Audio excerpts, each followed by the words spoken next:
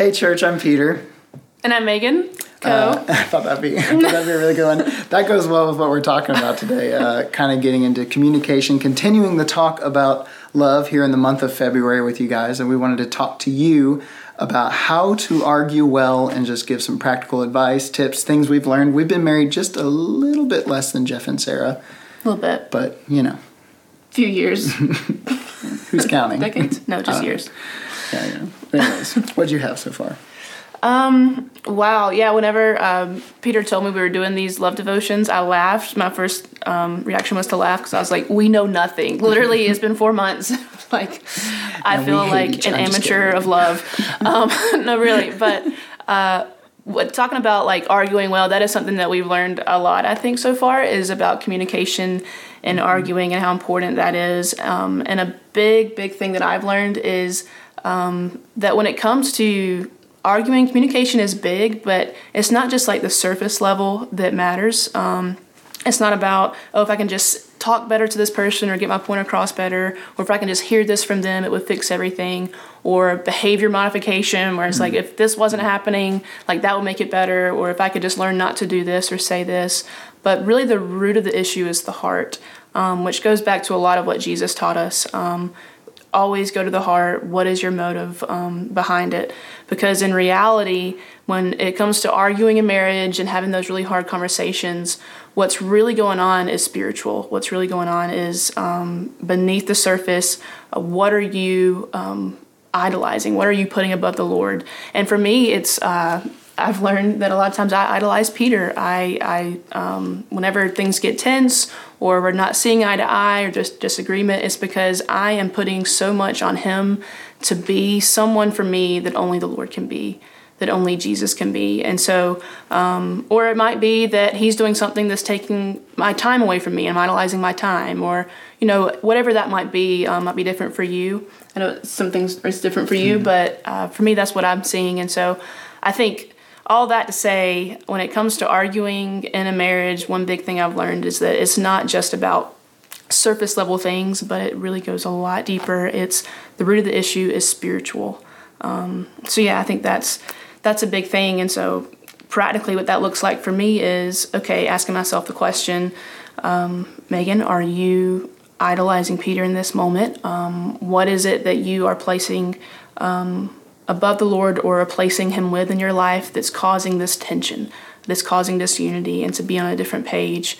Because when sin leads the way, when your flesh leads the way, that's when that separation, that disunity happens. So yeah. Which that goes really well into just the communication side of things, of how we kind of expect the other person. We've almost been taught that there's a compromise between each other, where it's like this 50-50 give or take kind of idea, where in reality what we're called to do is, you individually by the Lord are called to give 100 and to be always sacrificing for yourself. And it's hard to think that when you've been trying so hard and it feels like the other person hasn't been doing that.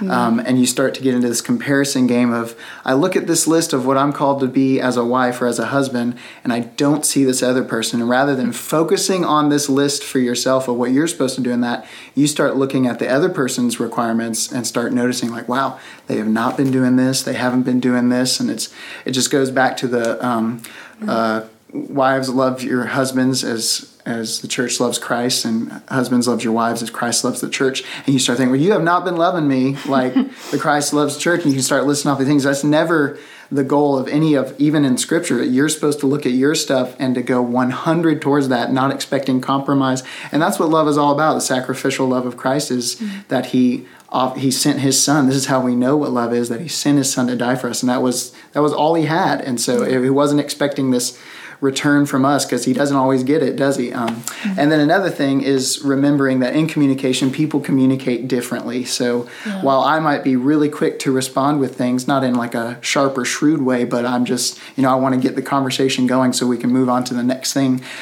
Someone else like Megan might need time to think about these things so she can give the best response out of love and not quickly say something that she doesn't mean to say. And you might be a mixture of those two things. You might both need a little time. You might both not want any time, or you might be like us. And it's important to put on grace in those moments to allow each person to have the time they need.